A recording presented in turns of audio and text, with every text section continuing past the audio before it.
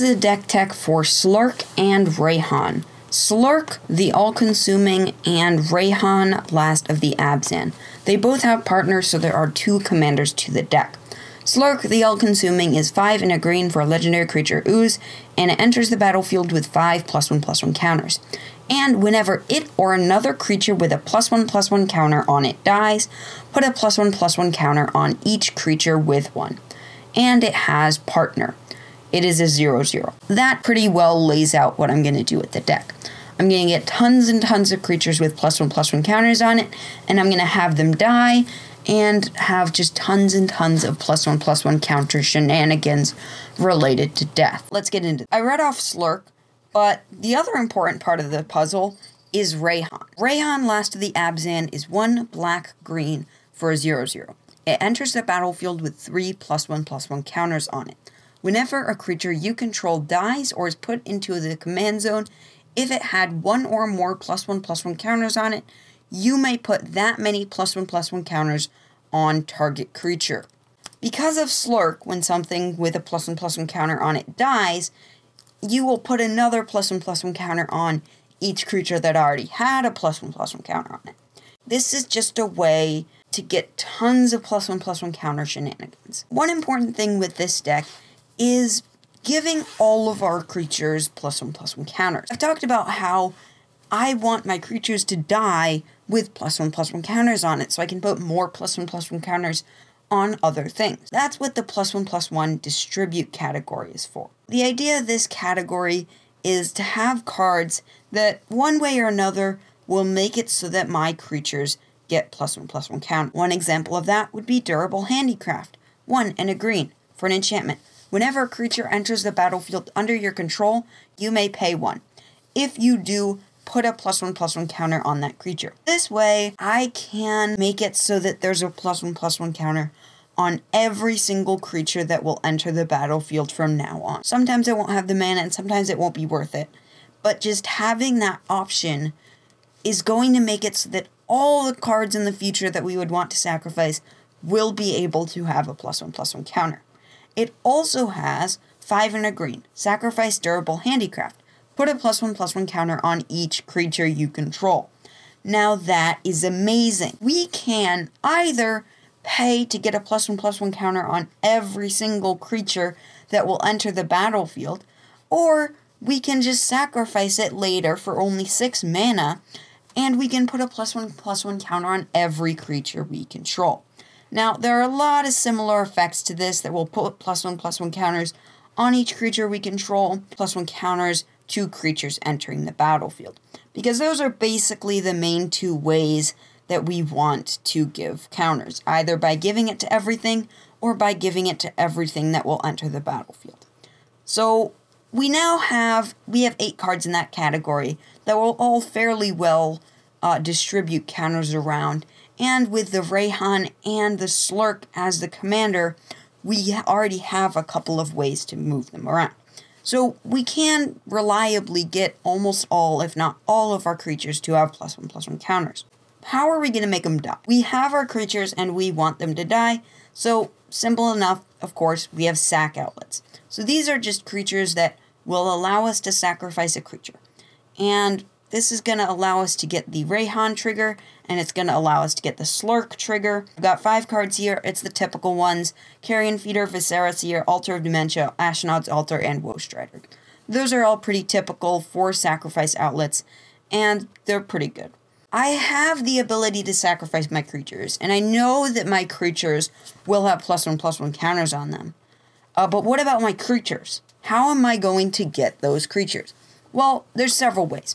So the first one is by having things that will recast themselves. So one example of that would be Tenacious Dead. Black for a 1/1. When it dies, you may pay 1 and a black. If you do, return it to the battlefield tapped under its owner's control. Or Bloodghast. Black for a creature Vampire Spirit, 2/1. It has haste as long as an opponent has 10 or less life. And whenever a land enters the battlefield under your control, you may return Bloodghast from your graveyard to the battlefield. So these are ways that we can cast it, sacrifice it, cast it, sacrifice it, cast it, sacrifice it, over and over and over and over again to get triggers from basically anything we would want. That's just a really good way to get us to be able to use something over and over again just for our mana and not having to cast entire creatures. Another way to not have to cast entire creatures is, as I'm sure you expected, token production.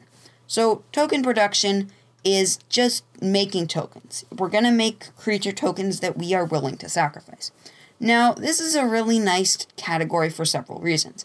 First of all, there's so much variation in token production that we can have things that benefit us. So we can either make the tokens whenever something we care about happens, similar to Animation Module, which is 1 for an artifact. Whenever 1 or more +1/+1 counters are placed on a permanent you control, you may pay 1.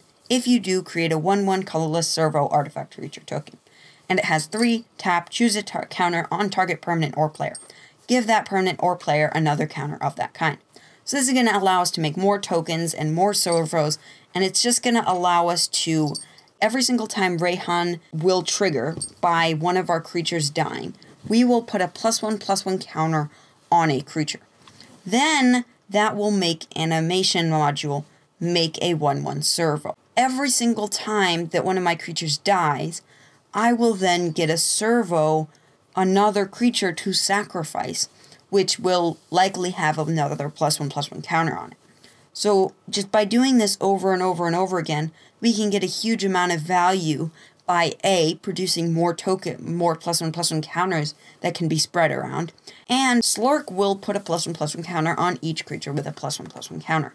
So it will just make a huge number of counters. Another profitable thing we can have with this is we can make tokens with +1/+1 counters on them.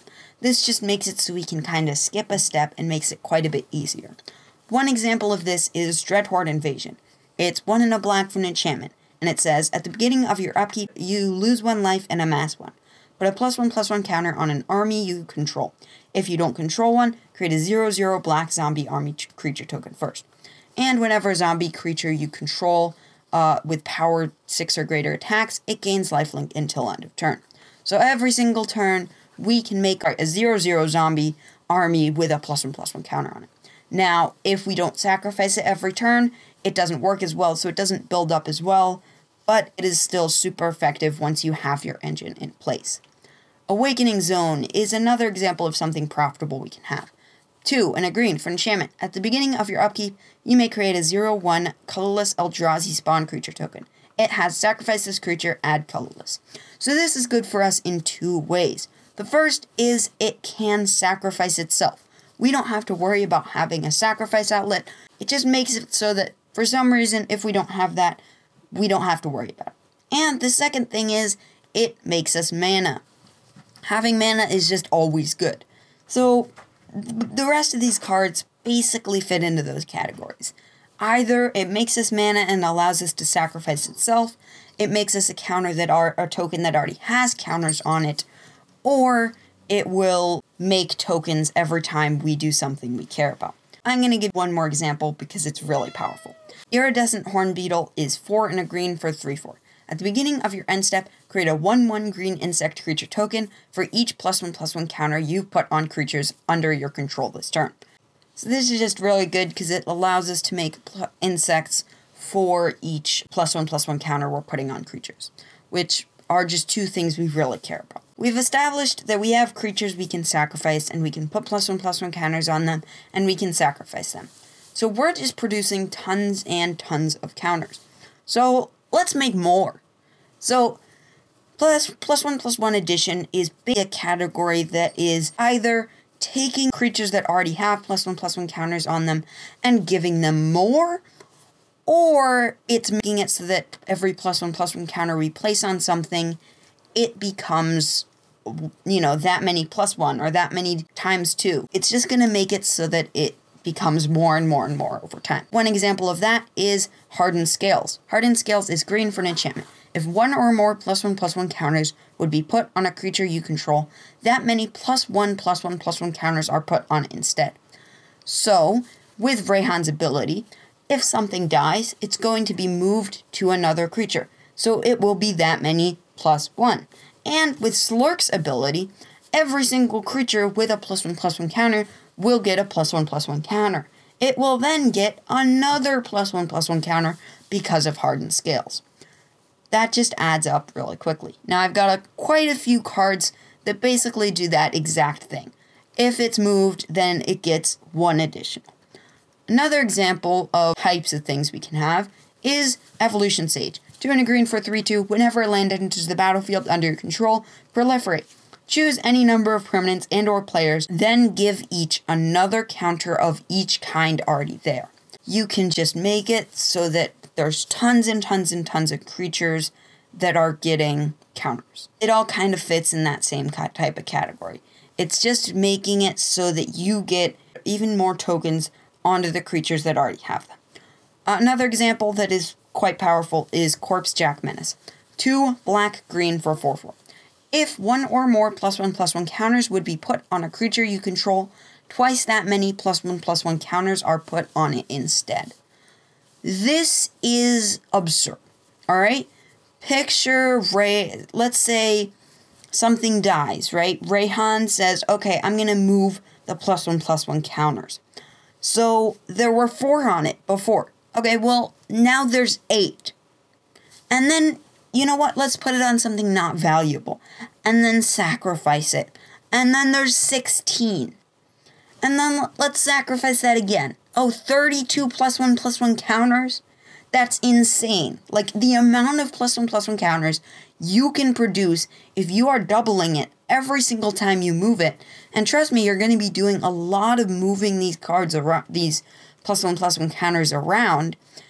If every single time you do that, it gets doubled, that's just insane. You just can create an insane amount of +1/+1 counters and put them all over all of our creatures and just beat face with it. We're going to have a huge board full of tons of creatures that have massive powers and toughnesses. And we're going to be able to be bringing things in and out and in and out and getting benefit from that. Of course, we also have ramp and draw.